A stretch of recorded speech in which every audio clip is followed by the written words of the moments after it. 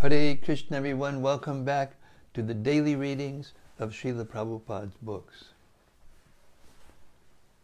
When we reach the 10th canto, 14th chapter, we were actually reading the disciples of Srila Prabhupada finishing the Srimad Bhagavatam. But we still call it reading Srila Prabhupada's books because they're Prabhupada's books.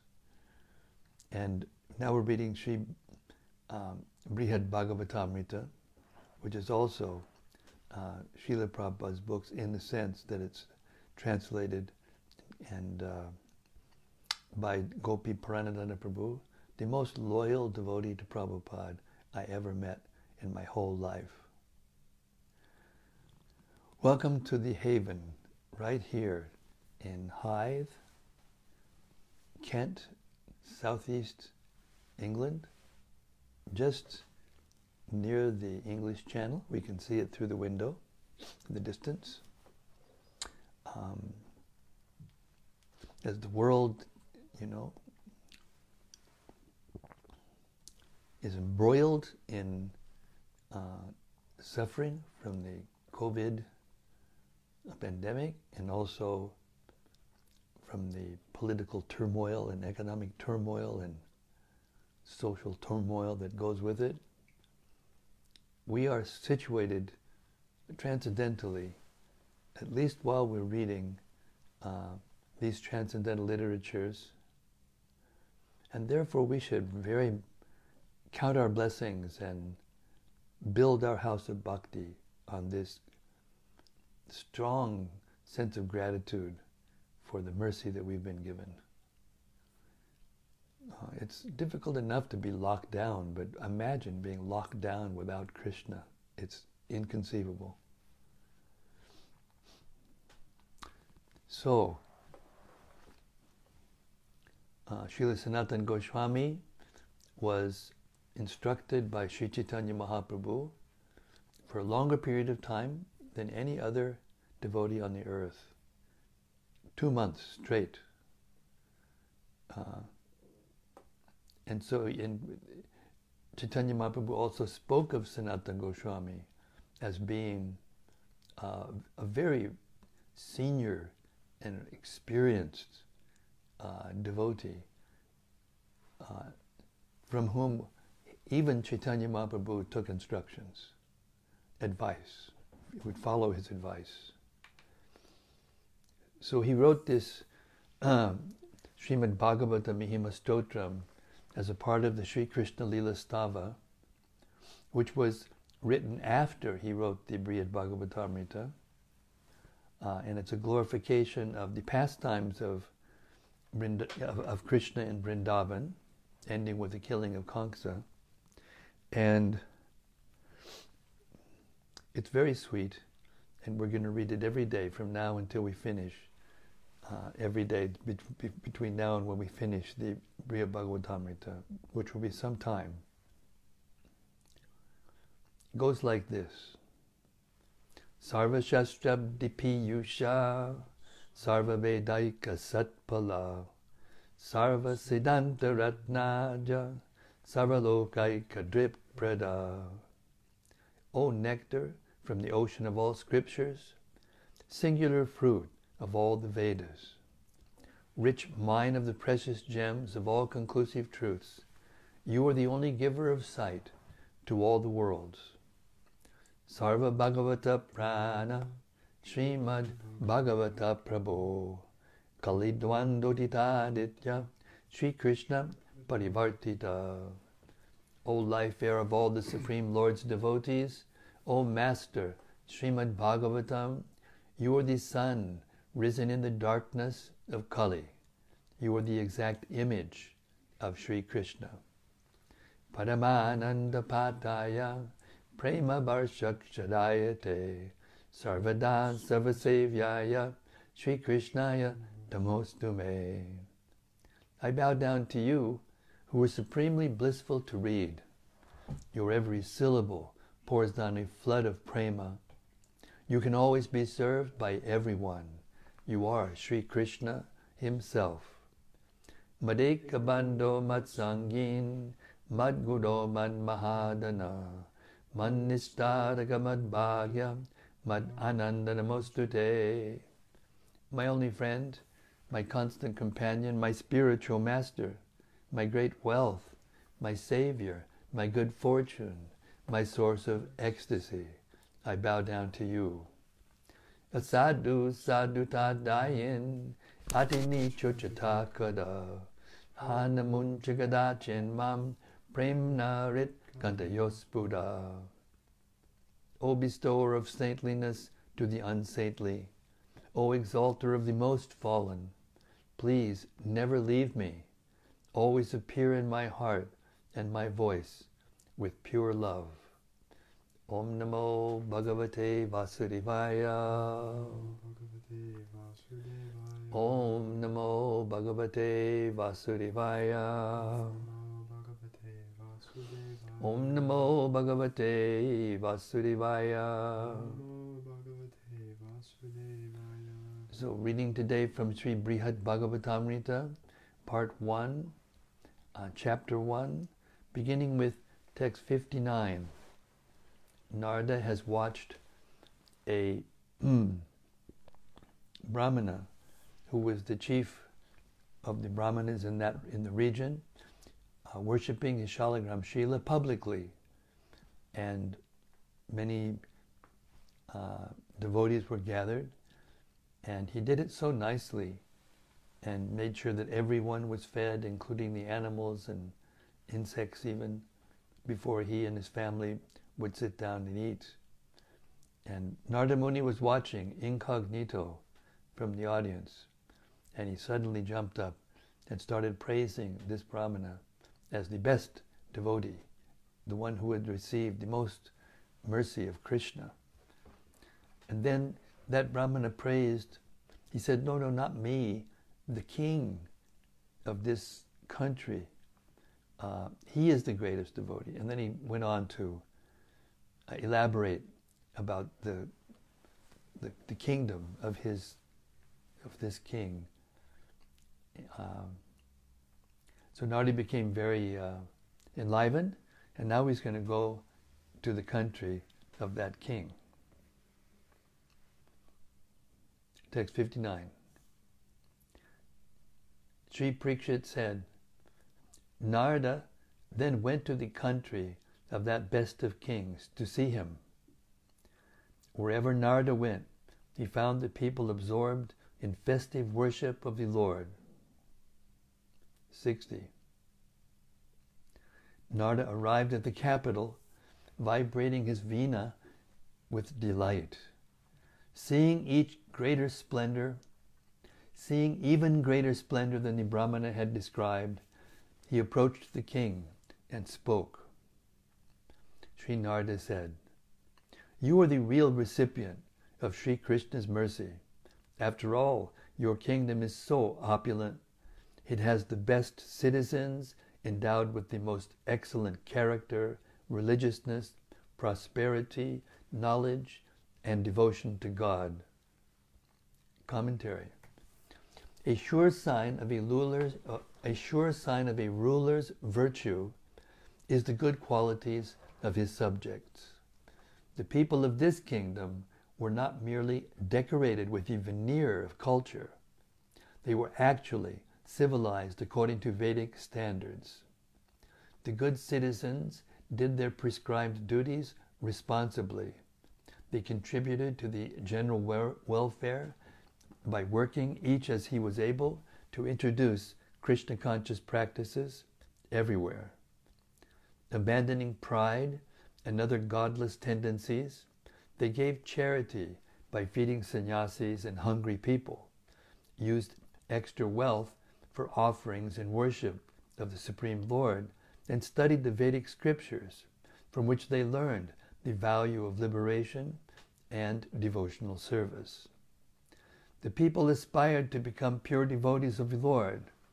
Thus, they realized all the goals of human life: religiosity, economic development, sense gratification, liberation, and pure Krishna consciousness. 62. Sri Parikshit said, Narada, the best of Vaishnavas, singing along with his veena, thus expansively described the king, praising his greatness. And Narada embraced him again and again. The king, that ruler of a vast region, then worshipped the topmost sage and humbly replied, his head bowed down in embarrassment by the weight of hearing his own praise. 64 and 65. The king said, O sage among the demigods, I am a human being with a short lifespan, little opulence, and little to give others. I have no independence. I am constantly attacked by fear and ruled by the threefold miseries of material life. I would not even deserve Krishna's word that in the future he might show me his mercy. Why do you wrongly consider me an object of his compassion? Commentary. The king thought Narada could have mistaken him to be a favored devotee of Krishna's only by failing to use his natural good discretion. Before becoming a pure devotee, one has to free oneself from illusion, but the king's opinion of himself was that he was still Maya's slave, subject to the tyranny of ritual duties. What to speak of having realized his relationship with Lord Krishna, he felt he did not even deserve that the Lord promise, I will show you my favor someday. Or understanding Krishnanugraha Bhakshasya, in another sense, he did not deserve to have anyone say, this person is favored by Krishna. 66. The demigods are the real objects of the Supreme Lord Vishnu's mercy. They have effulgent bodies and are always worshipable by men. They are sinless, fixed in goodness, free from distress, and always happy. They act and travel however they like. They give their blessings by granting what their devotees desire. Text 68. Their food is the nectar of immortality, which does away with such miseries as death, disease, and old age. Though not forced by hunger or thirst, the demigods enjoy great satisfaction in partaking of this nectar by their own sweet will. O godly Narada, on the strength of their good fortune, they live in the realm of heaven, which humans on earth can attain only by perfect pious works. Commentary.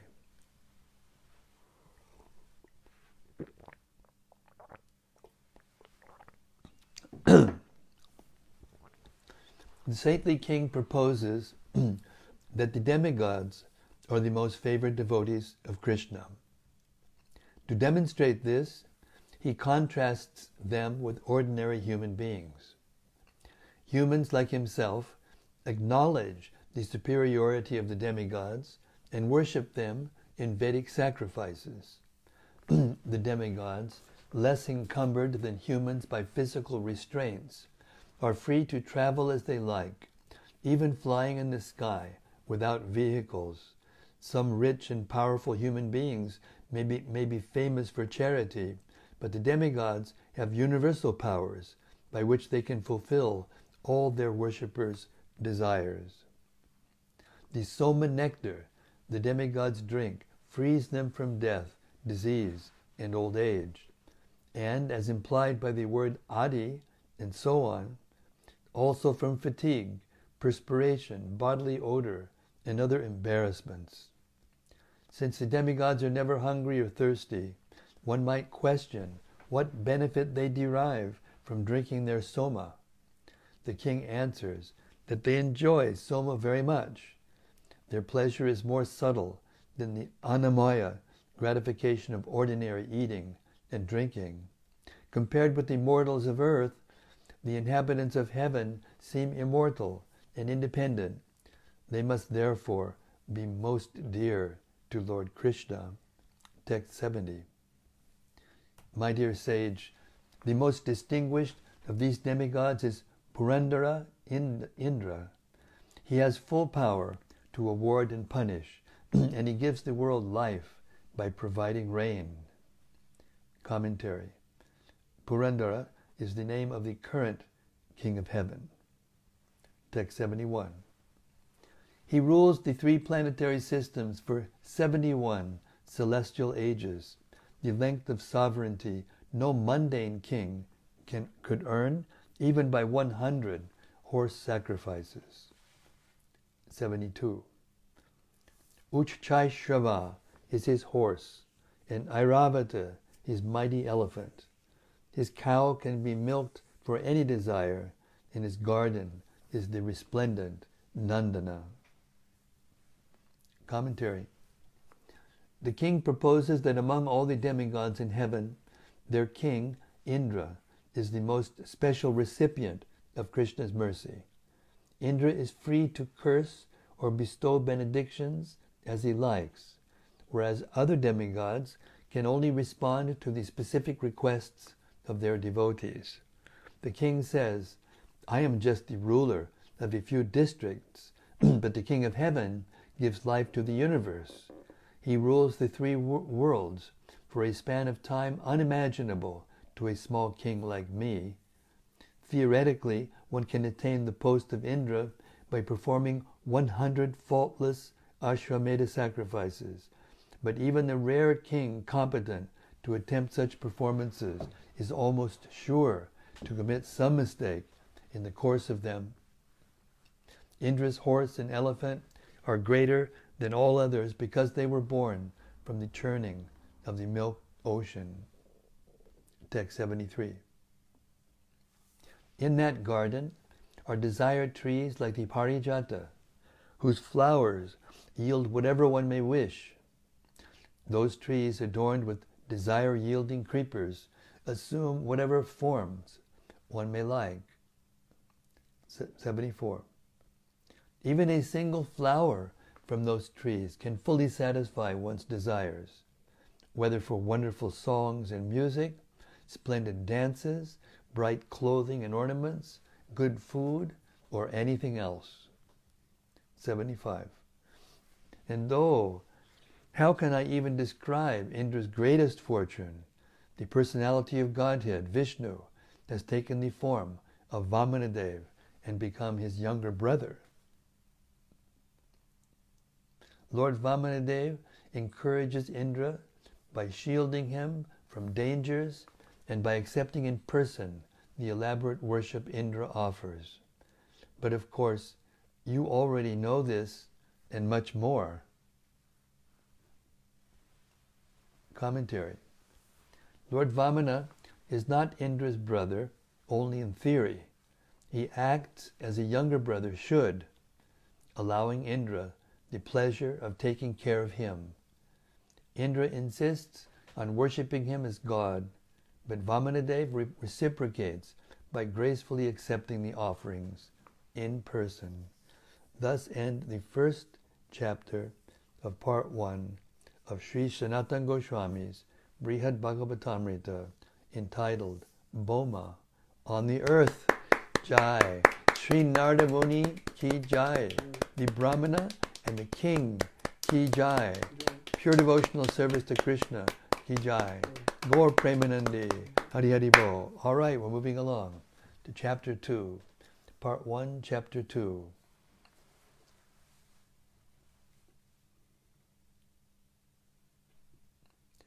Divya, in heaven.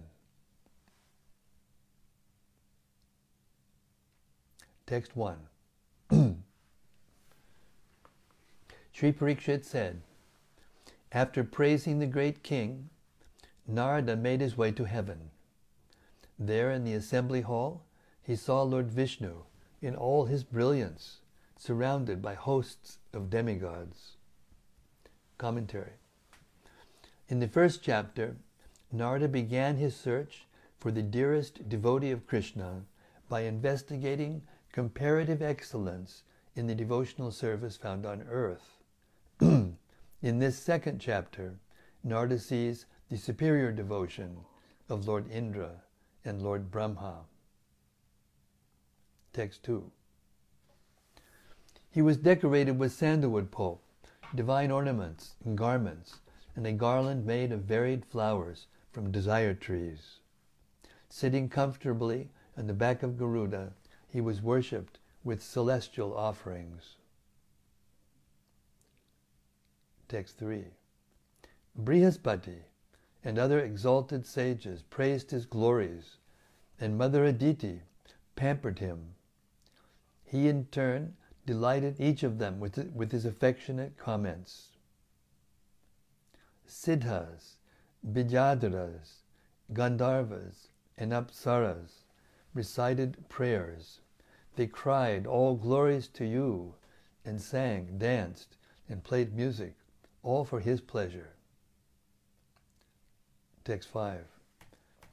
In words that all could hear, the Lord assured Indra that he need not be afraid of the Daityas. Kirti Devi offered the Lord betel nut, which he gracefully accepted and chewed. Commentary. Narada saw the demigods worshipping Lord Vamanadev in the assembly hall of Indra, the Lord's elder brother. Srila Sanatana Goswami comments that the demigods were following one of two standards described in old textbooks on deity worship, like Vishnu Bhakti Chandrodaya. The common standard, in which 16 items are offered for the Lord's pleasure, beginning with Padya and Arghya waters, or alternatively, a more elaborate worship with 64 items. While the worship was being performed, the Lord's mother, Aditi, held her soft hands and cared for him, held his soft hands and cared for him in various ways. The Siddhas recited prayers for his satisfaction. The Vidyadharas played musical instruments. The Gandharvas sang, and the Apsaras danced. The Lord told Indra not to fear the Daityas, for the Lord would protect him, if necessary, by killing all the demons. As he said this, he raised his right lotus hand in the gesture of fearlessness, Abhaya Dana Mudra. You learn that one, Abhaya. The Abhaya Dana Mudra. Then Kirti Devi, Lord Vamana's wife, lovingly offered him some betel nut she had carefully prepared. He happily took it between his thumb and first finger and elegantly placed it in his mouth. Seeing all this, Narada was very much pleased. Although he had come to the court of heaven to meet Indra, he was first able to see the Supreme Lord worshipped by the assembled demigods. The worship was appropriate because Lord Vamana is the most important resident of the heavenly region. In this scene, the Lord not only showed his supremacy, but also revealed his favor toward Indra by accepting his worship. Text 6. Continuously chanting the Lord's glories, Indra described with great joy the ways the Lord had helped him in the past. Indra shone forth in his own opulence as he sat down on his own throne next to the Lord, shedding from his thousand eyes a downpour of tears. Commentary. It was natural for Indra, the ruling king of heaven, to have his own throne in his assembly hall. Yet while his servants stood by, holding his royal paraphernalia, his umbrella, chamara fans, and so on, Indra worshipped the Supreme Lord in the person of his younger brother. Indra loudly chanted the Lord's glories, describing the Lord's kindness to his devotees and his other attractive qualities. Indra then recalled the special favors repeatedly shown him by the Lord, such as the Lord's regaining for him the rulership of heaven, which had been seized by Bali Daityaraj. Text 8. Lord Vishnu then proceeded to his own residence. Indra followed him for some distance and then returned to the assembly hall, where Narada greeted him and began to speak. Commentary. It would have been inappropriate for Narada to disclose his mind to Indra while Indra was worshipping Lord Vishnu. Now that the Lord had left, Narada greeted Indra, saying, "Glories to you. Please accept my blessings." Text 9. Sri Narada said, "You have surely received the Supreme Lord's mercy, because demigods like Surya, Chandra, and Yama, what to speak of other rulers of planets, all obey your orders. Sages like me are your subjects, and the Vedas praise you as the Lord of the universe, for you bestow the fruits of religion and irreligion."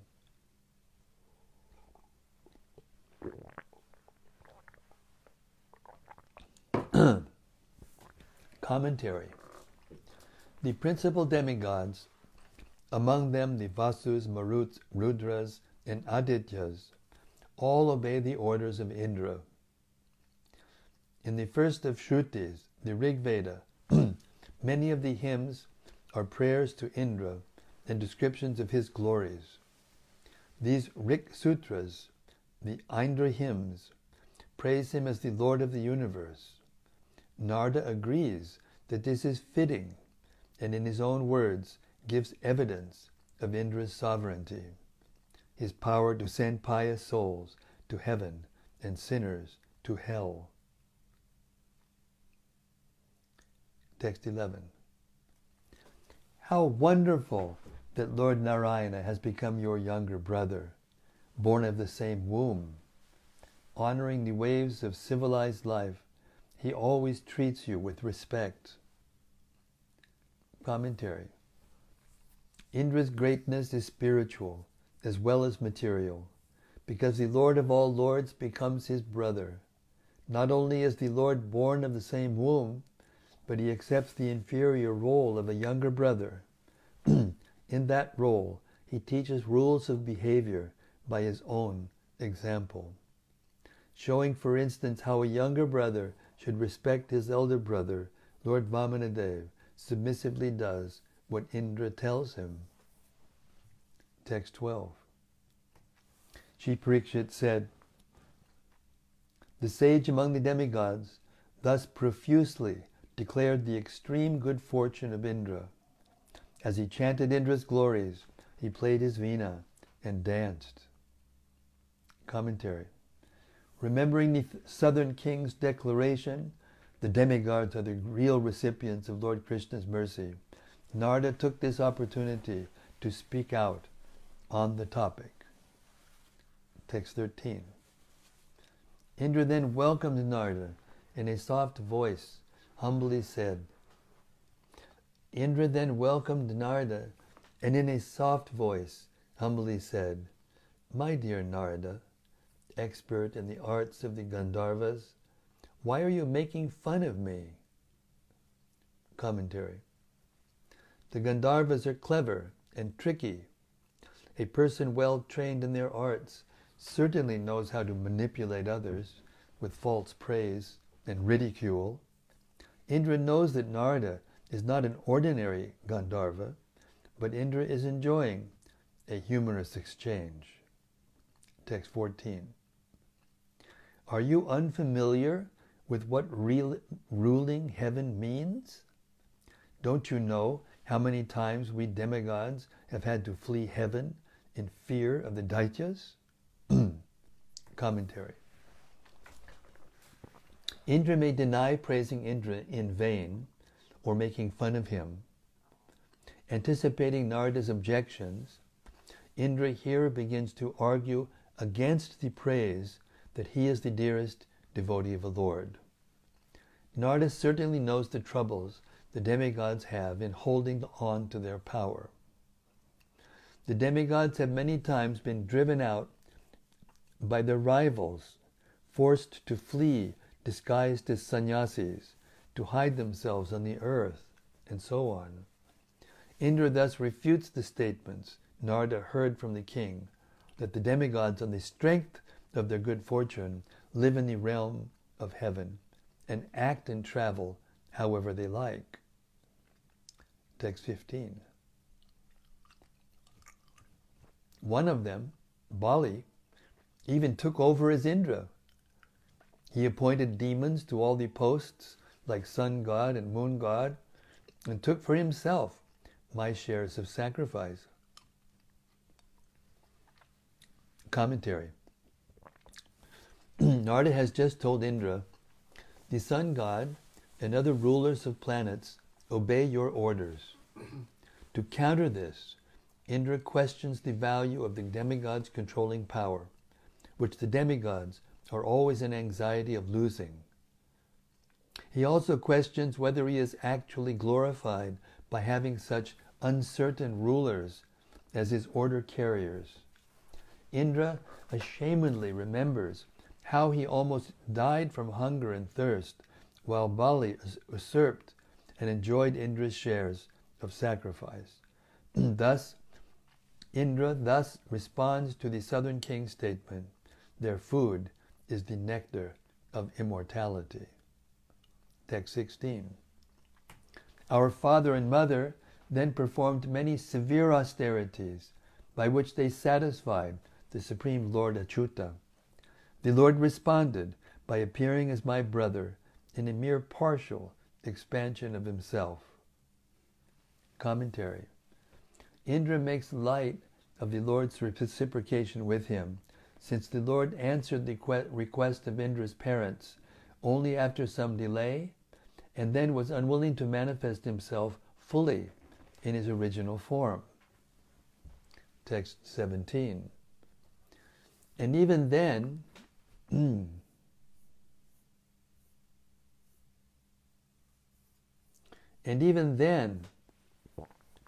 instead of killing those enemies, he only embarrassed me, returning my kingdom after taking it from Bali with a deceptive request for charity. Commentary. An aristocratic lord like Indra might well feel demeaned by such treatment. Instead of fighting for the demigods' rightful property in an honorable way, Lord Achyuta resorted to tricks. He disguised himself as a dwarf, asking Bali for just as much land as 3 of his steps could cover. And when he obtained that charity on a pretext, made himself larger than the universe. Text 18. We residents of heaven are tainted with faults like rivalry and jealousy. For such acts as killing brahmanas, we get entangled in the reactions of sin, and we live in constant fear of losing our posts. So what happiness do we truly enjoy? Commentary. The southern king had said that the demigods are always worshipable by men. He had cited several reasons for this, but here Indra answers. He refutes the statement that the demigods are fixed in goodness by reminding Narada that they are quarrelsome. He defeats the statement they are sinless by recalling how he killed Vrita, Vishwarupa, and others. And he dismisses that their bodies are effulgent by pointing out that the opposite is true because the demigods constantly anticipate some fall from their positions. As Lord Krishna commented to his friend Uddhava, Ko Varta Sukhayatyeinam Kamo va mrityurantike Agatam Niyamanasya Vadyasyeva Satushtidaha. Death is not at all pleasing, and since everyone is exactly like a condemned man being led to the place of execution, what possible happiness can people derive from material objects or the gratification they provide? Bhagavatam 11:10-20. Therefore, according to Indra, the demigods are undeserving of worship because they are hardly better than ordinary men. Text 19.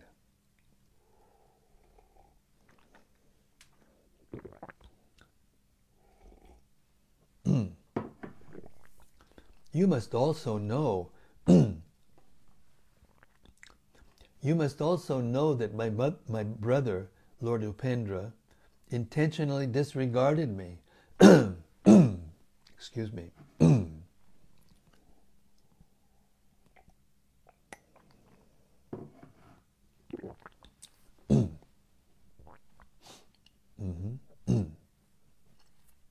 You must know that my brother, Lord Upendra, intentionally disregarded me by taking from heaven the Sudharma hall and the Parijata flower and bringing them to the earth. Commentary. Here Indra refutes the claim that among the demigods he has the special favor of the Lord. The Supreme Person whom Indra knows as his brother Upendra appeared on earth in his original identity, Sri Krishna. To favor the Yadus and his wives in Dwaraka, Krishna removed from heaven the Sudharma assembly hall and the Parijata, the flower that grows only in Indra's realm. These affronts were particularly intolerable because Krishna brought the Sudharma and Parijata to Dwarka on earth, a planet of lesser beings where death is prominent. The imperishable Sudharma and Parijata should not have been subjected to such indignities. Narada had used Indra's possessing the Parijata flower as a reason for praising him, but Indra retorts that he has only been embarrassed because of the flower. Krishna's having stolen these two treasures proves that Krishna is more favorable to the devotees in Dwarka than to Indra, whom he does not hesitate to shame. For a devotee to feel dissatisfied with himself is a natural part of devotional service. Indra expresses natural... Let me repeat that again. This is very important. For a devotee to feel dissatisfied with himself is a natural part of devotional service. Indra expresses natural humility here, and the other Vaishnavas Narada will speak similarly. Each devotee thinks that Lord Krishna only seemingly favors him, but really acts to satisfy devotees who are dearer. When someone praises a devotee for being a recipient of Lord Krishna's mercy, the devotee normally tries to refute that praise. But even if he sometimes doesn't, for that we should not fault him. Devotees speak from the transcendental humility of pure devotion, and the most intimate devotees sometimes speak from the transcendental anger called pranaya rosha. In any case, devotees can never conclusively prove that Krishna does not favor them. However, because the opposite is true, he is actually pleased with them. Text 20. He ruined the worship the cowherds had been offering me for many years, and he burned down my favorite forest, the vast Khandava. Commentary. Krishna persuaded the cowherds of Braja, headed by Nanda Maharaj, to worship Govardhan Hill with the offerings collected for Indra's yajna. And to cure Agni of a stomachache, Krishna destroyed Indra's Khandava forest with the help of Arjuna, Indra's own son. Text 21. When the Lord was entreated to kill Vritra, who was devouring the three worlds, The Lord responded indifferently, merely sending me on his behalf. Commentary. Indra's killing of Vritra, described in the hymns of the Rig Veda, occurred when the planets were being formed by Brahma and his assistants. Vritra had interfered with the universal construction by keeping the oceans trapped inside mountains. The sages of the Rig Veda glorify Indra profusely for killing Vritra, thus freeing the waters of the universe. But here, Indra belittles the incident.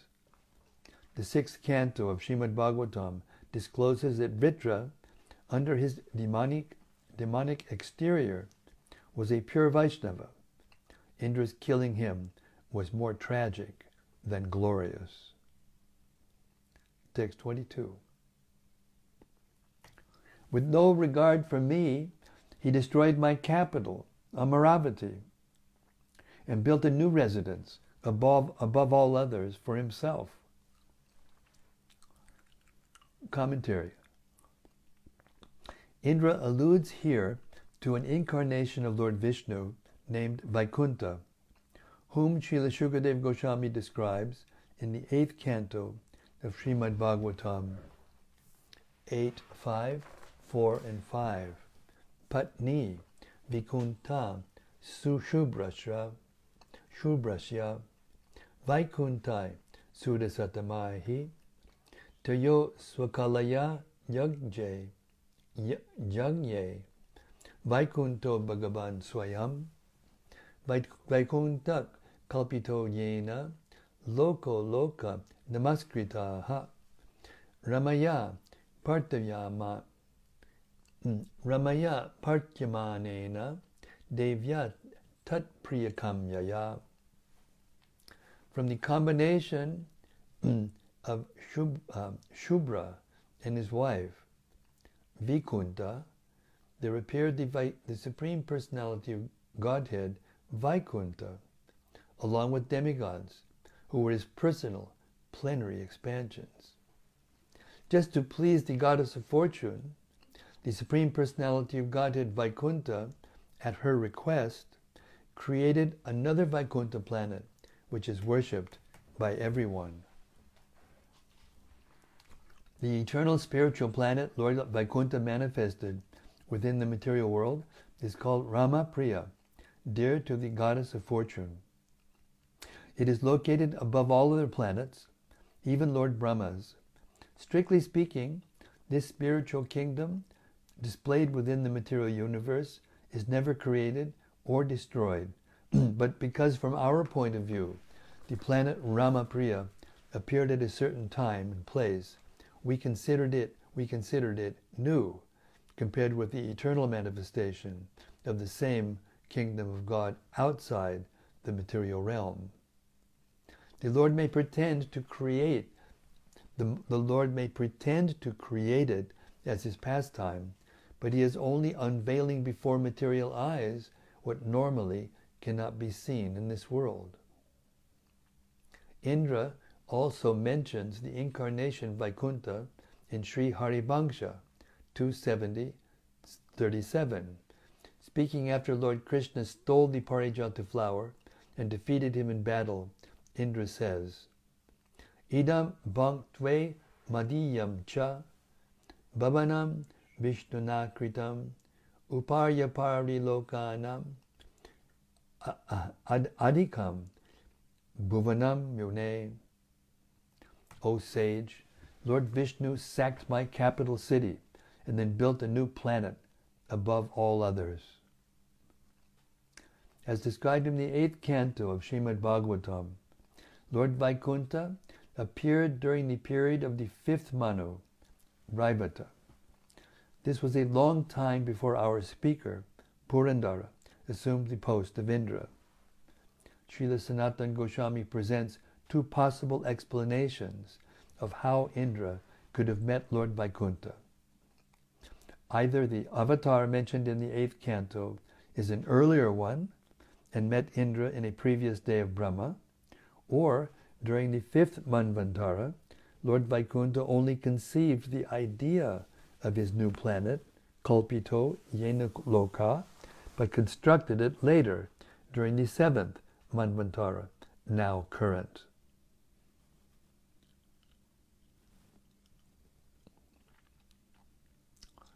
Text 23. He accepts our worship on the strength of our parents' devotion and at the insistence of my priest. And then, after taking our offerings, he at once disappears, returning to his own abode. Commentary. Narada might have suggested to Indra that he consider how kind the Lord is, no matter what the Lord does. After all, the Lord's mind, being deeper than 1,000,000 oceans, cannot be fathomed, and so his pastimes are inconceivable, because the distress of others causes him great anxiety. He always shows compassion in whatever way he can. Indra should try to understand in this higher sense Lord Vamana's apparent neglect of him. That is all right, Indra replies in this verse. The Lord would indeed be showing me his compassion if he were to stay with me permanently, accepting my worship. Then I could tolerate everything else he does. But much of the time, he doesn't even let me see him. Indra's parents, Kashyapa and Aditi, intensely worshipped Lord Vishnu in their previous lives, and they continue to worship him now. Indra's priest, Brihaspati, is also an enthusiastic worshipper of Vishnu. Indra reasons, therefore, when the Lord appears in order to take my offerings, he does so not from compassion for me, but to reciprocate with the devotion of others. And in any case, he stays only long enough to take his offerings and then goes away. This answers the southern king's statement that Lord Vishnu accepts in person the elaborate worship Indra offers.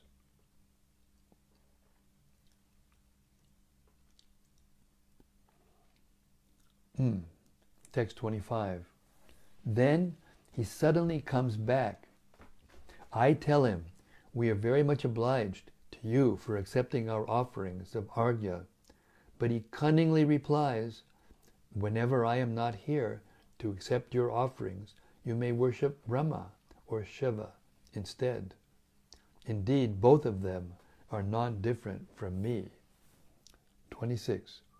According to the scriptural statements, the three deities, Rudra, Vishnu, and Brahma, are embodiments of the same Supreme Being. Have you forgotten? Commentary. From Indra's standpoint,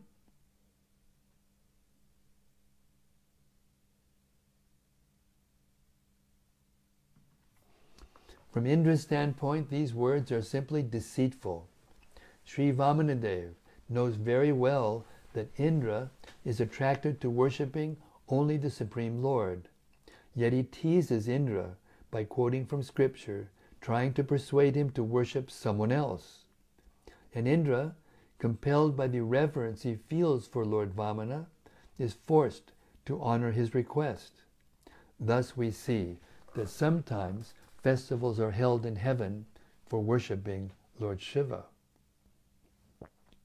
Text 27. We cannot be certain where he lives. His abode is unapproachable, difficult for even sages to attain. Sometimes he is in Vaikuntha, sometimes on Dhruva's planet, and sometimes within the ocean of milk. Commentary. Narada might ask, then why don't you join your Lord? Indra answers that he is unsure where the Lord is. He might be in Vaikuntha, beyond the material world, or else on the Vaikuntha planet Ramapriya, inside this universe. He might be on Dhruva's planet, known as Vishnupad, or he might be on the island of Shvetadvip, in the ocean of milk. Text 28.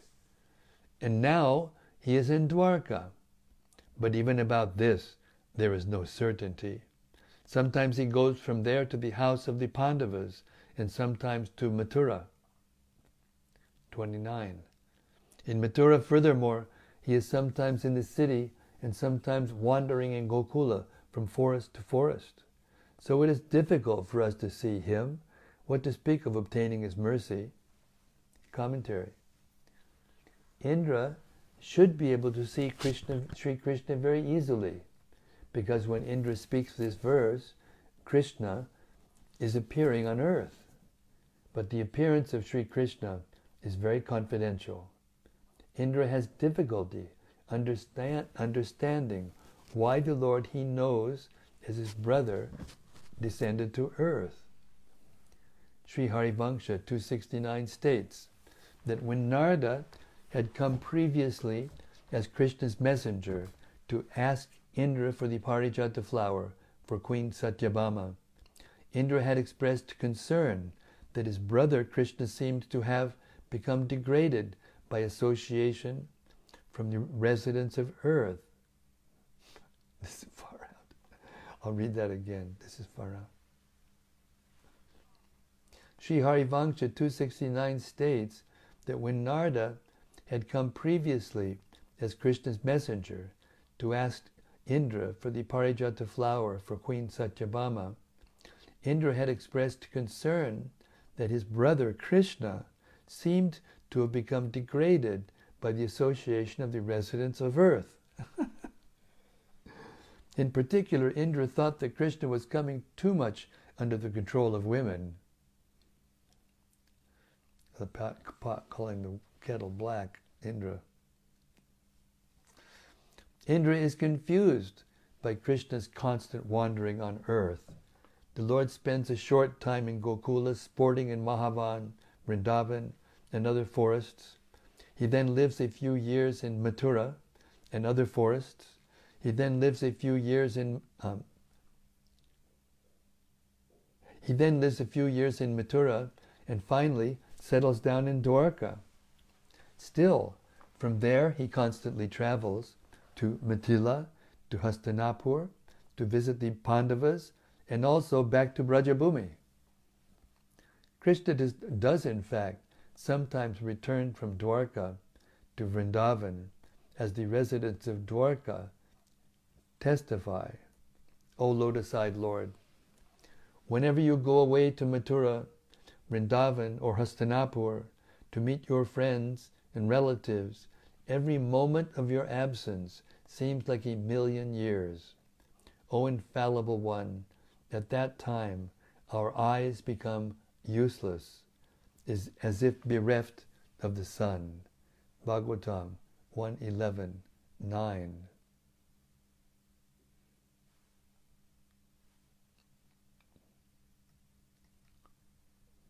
Text 30. But you should know, O best of Brahma, that your own father is the true recipient of the favor of Lord Hari. He is directly the son of Lord Vishnu, the husband of Lakshmi. And we will stop the reading there for tonight, and we'll repeat that verse 30 tomorrow, in which Indra begins to glorify Lord Brahma as the greater devotee than him.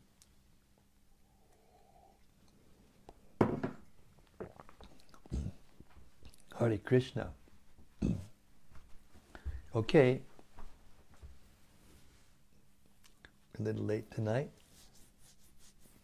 but it was worth it. More than worth it. Okay, any reflections or comments or discussion? Please. First is something from Braj Balaba. Hey Braj, first out of the gates again. Haribo. He says, Hare Krishna, please accept my humble obeisances, all glories to Srila Prabhupada. I thought in the material world there is no way to escape the four miseries. However, in text 69, seems to imply the soma juice allows them to escape these material sufferings. So read it again. I'm sorry. Read it again. He says, I thought that in the material world that there is no way to escape the four miseries. However, in text 69 it seems to imply that the soma juice allows them to escape these material sufferings. It's only apparent. This is a poetic description of how wonderful the soma rasa juice is compared to the ordinary beverages of the lower planetary systems and middle planetary systems. It doesn't mean literally that they become free. And the proof of it is that they have to leave their bodies. The demigods have to die also. They have lengths of lives that are so long that from our point of view, they seem eternal. So these are poetic descriptions and comparisons of the heavenly planets to the mundane worlds in the lower planetary systems. That's all. Hare Krishna.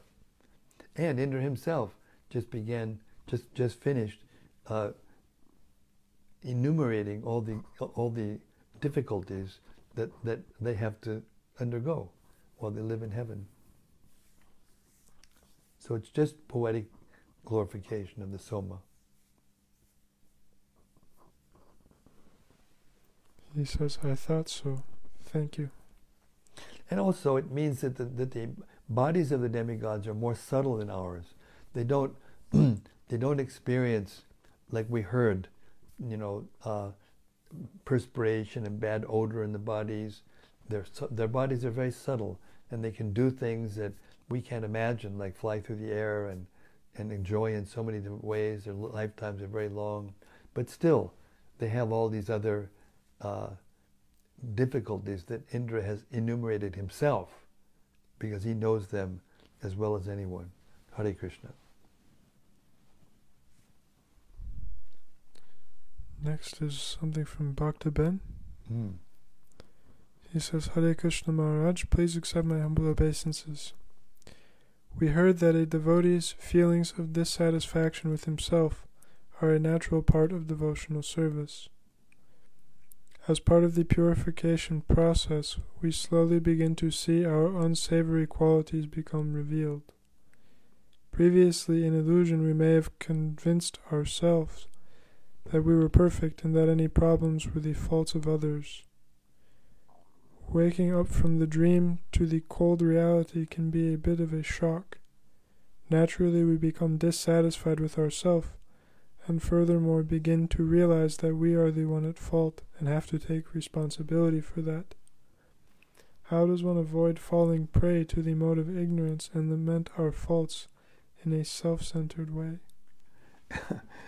The devotees of the Lord, as they advance, they think they're less and less qualified, not because of the reasons that you just said, and therefore they don't become under the sway of ignorance, as you're indicating. That's a wrong conception. The phenomenon that's being described here is this, that as the devotee becomes more elevated, he thinks himself more fallen because he is becoming closer to Krishna, and he's seeing the difference between him and Krishna more clearly. Therefore, it is not the kind of self-esteem issue that you're talking about, that the psychologists analyze and try to figure out how to repair. This is a natural quality of devotional service. Devotee is humble by nature. Just like Krishna in the Bhagavad Gita, in chapter 12, texts...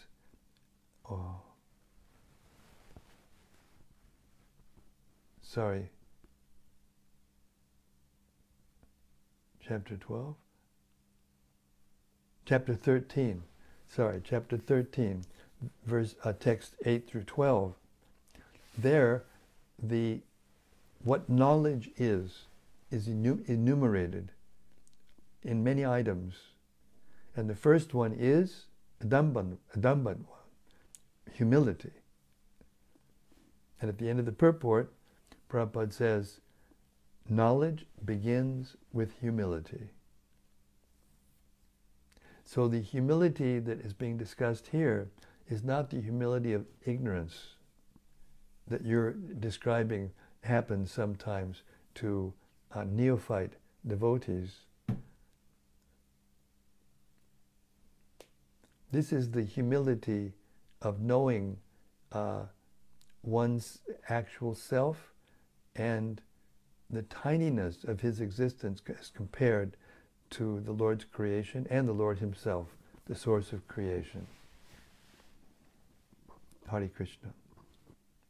And the completion or the perfection of that humility is called dainya, which is non-different from prema, in which the devotee thinks that everyone is more elevated than himself.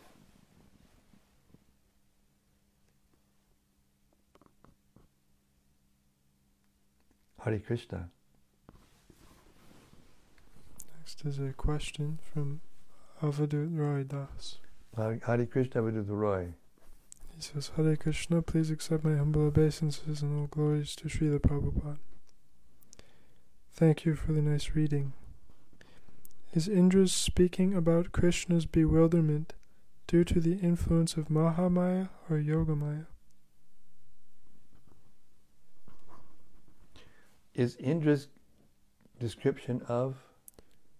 Indra's speaking about Krishna's bewilderment.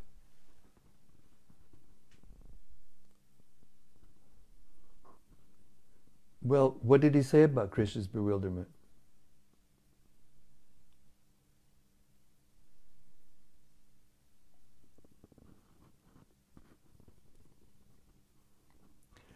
No, this is. I mean, whether it's Yogamaya or Mahamaya, this is in the material world. It's Indra cleverly trying to show Narada that Krishna can't possibly consider him to be the best devotee, because he does things to him, with him, or to him that appear to be bewildering.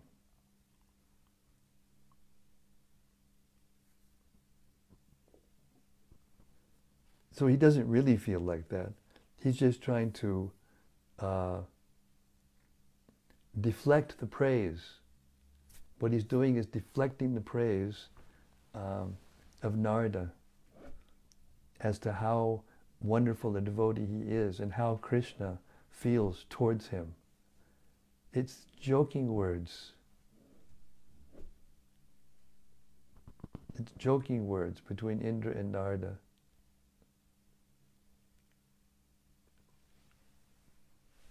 And it's genuine humility.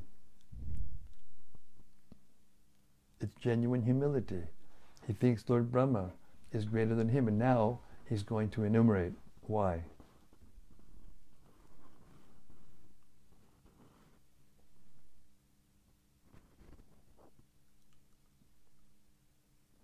Hare Krishna. And from Rati Manjari. Yes, Rati. She says, Dear Guru Maharaj, please accept my humble obeisances. Tonight we heard a lot about the lives of the demigods and their challenges and deaths. I have a side question about that. I have once heard that the demigods are allowed to live their lives in the heavenly planets as long as their pious results enable them to, and that the moment their pious credits are finished, they disappear there and drop right back down to earth. They don't know when this will happen, and that fact is giving them constant fear. Is this understanding correct, Guru Maharaj?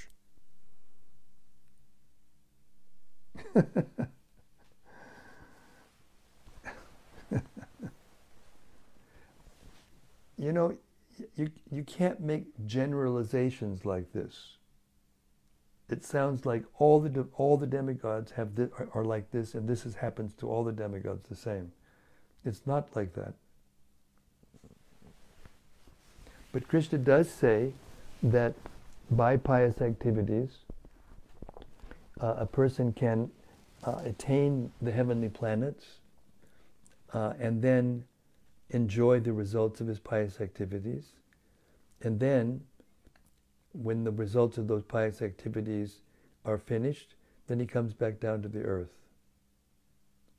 That's a general statement.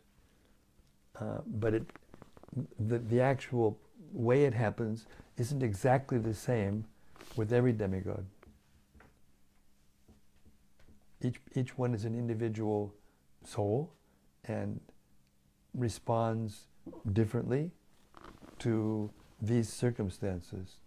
But the general statement is there in the Gita. I don't exactly know where you heard what you heard, but this is the actual statement by Krishna in the Gita.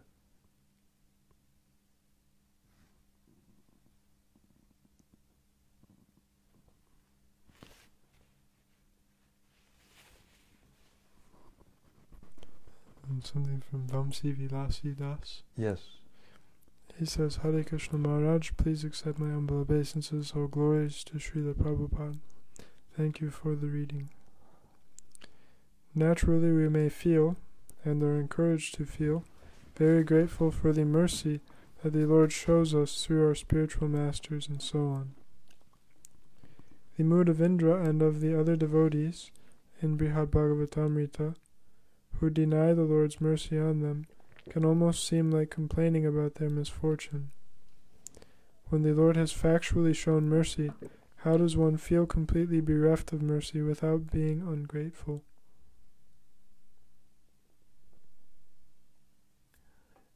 Well, you're comparing the demigods to yourself or to us on the earth. The laws are different. The laws of nature are different. Just like when Arjuna accompanied Krishna to the heavenly planets, and Indra, who's the father of Arjuna, wanted to reciprocate with the son. So he sent, I can't remember the name, one of the heavenly society girls to him for his pleasure. And she came in front of Arjuna, and Arjuna put his head down to her feet and would not look at her. And then she proposed a relationship, like she wanted to enjoy with him. And he said, I can't do that. You're my father's consort, and that means that you're like my mother. And she said, no. This is heaven. The same rules don't apply here. It's not sinful when we do this. So you don't have to worry about that. And still, Arjun wouldn't do it. And then she cursed Arjun to become a eunuch. And later on, he had to become a teacher of dancing girls when he was, hiding from Duryodhana and King Vrat. In the king of Vrat's kingdom, he hid incognito as a eunuch. So the point I'm making is that the laws are different. So we shouldn't compare how the demigods are speaking and what they mean and all these things, and compare it to the way we are. The analysis. They're different. They live by different rules. But they still have to, experience the same kinds of miseries, but in a much more exalted way. There's certain things that they don't experience, old age in the same way, body perspiration, a bad odor in the same way, all these things. They enjoy like long lives, and they have beautiful bodies and beautiful opulence and everything. But they still live in fear because they know they're going to die.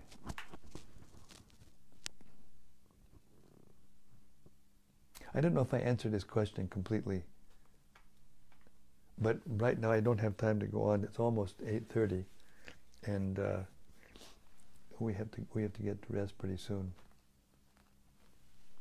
I hope I answered that question at least a little bit.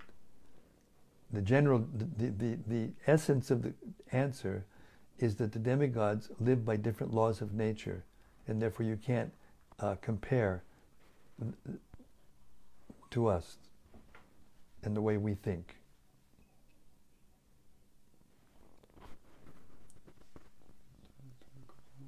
Yeah.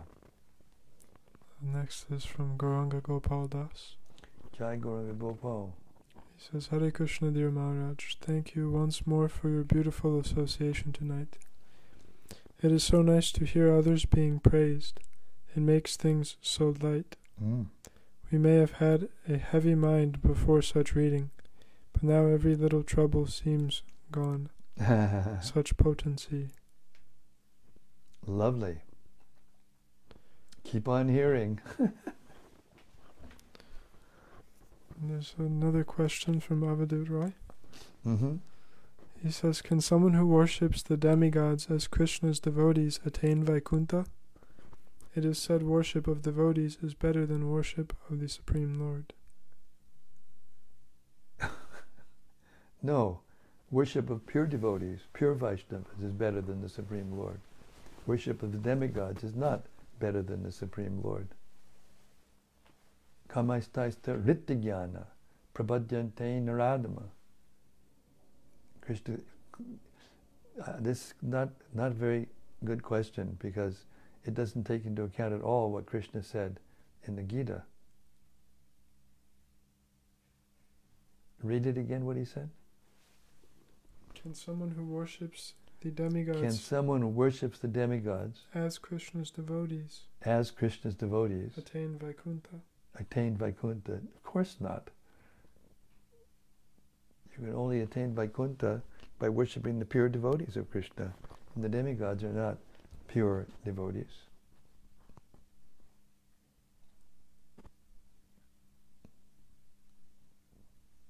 But that doesn't mean that we disrespect the demigods. This may touch your question. In the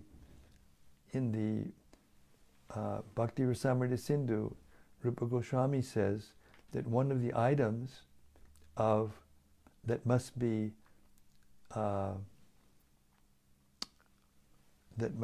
perfected or perfectly done before you can enter into higher realms of devotional service is not to disrespect the demigods.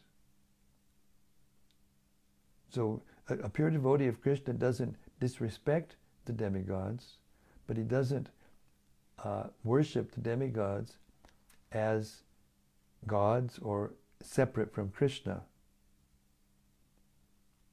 And if you worship the demigods as devotees of Krishna, or as pure, it's just not fact. We don't worship demigods, as devotees of Krishna. We appreciate them. Bhakti is meant for Krishna. It's not meant for anyone else.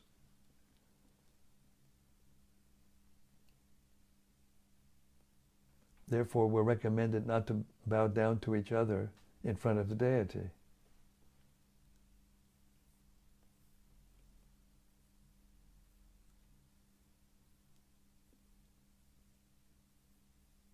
So the answer is no. We don't go to Vaikuntha by worshipping the demigods as devotees of Krishna.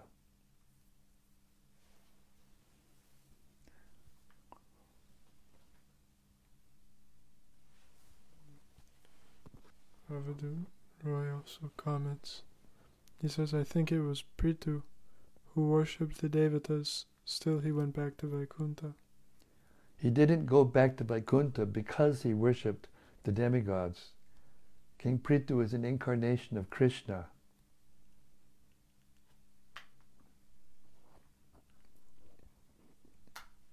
He gave respect to the demigods. The demigods it's part of the system of how to live in pious life. And Prithu Maharaj is giving the example of how to live a pious life. And the kings would, offer worship to the demigods because they provide for the necessities of life. Devan bhavyatanina, tediva bhavyantava, parasparam bhavyanta, shreya paramabhapshata. Between the demigods, they cooperate, with the residents of earth and therefore there's cooperation, and therefore everyone lives a nice life here. But that has nothing to do with trying to go back to Vaikuntha. That's a material conception. It's how to become comfortable here on the earth. It has nothing to do with pure devotional service or how to get to Vaikuntha.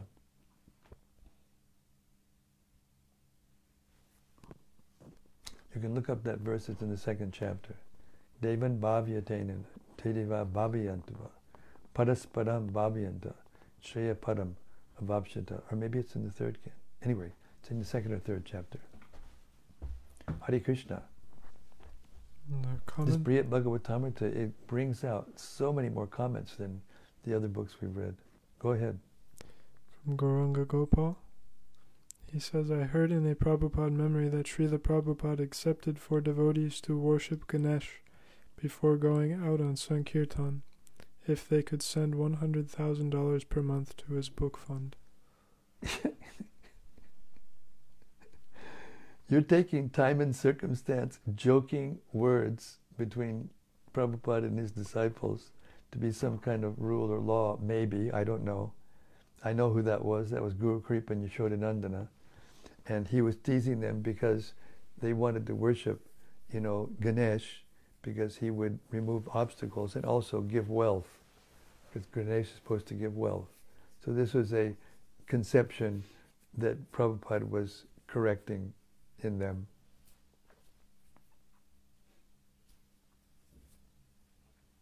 Hare Krishna.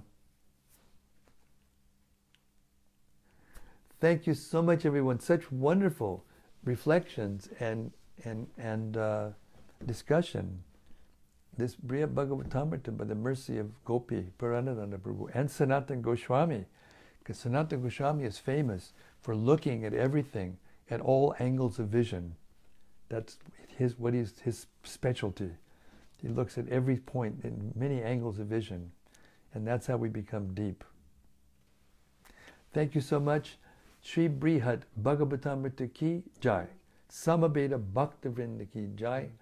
Gaur Premanandi. Hari Hari Bol. See you tomorrow night, same time, same place, same topic. The pure bliss, the Amrita of the Srimad Bhagavatam. Hare Krishna.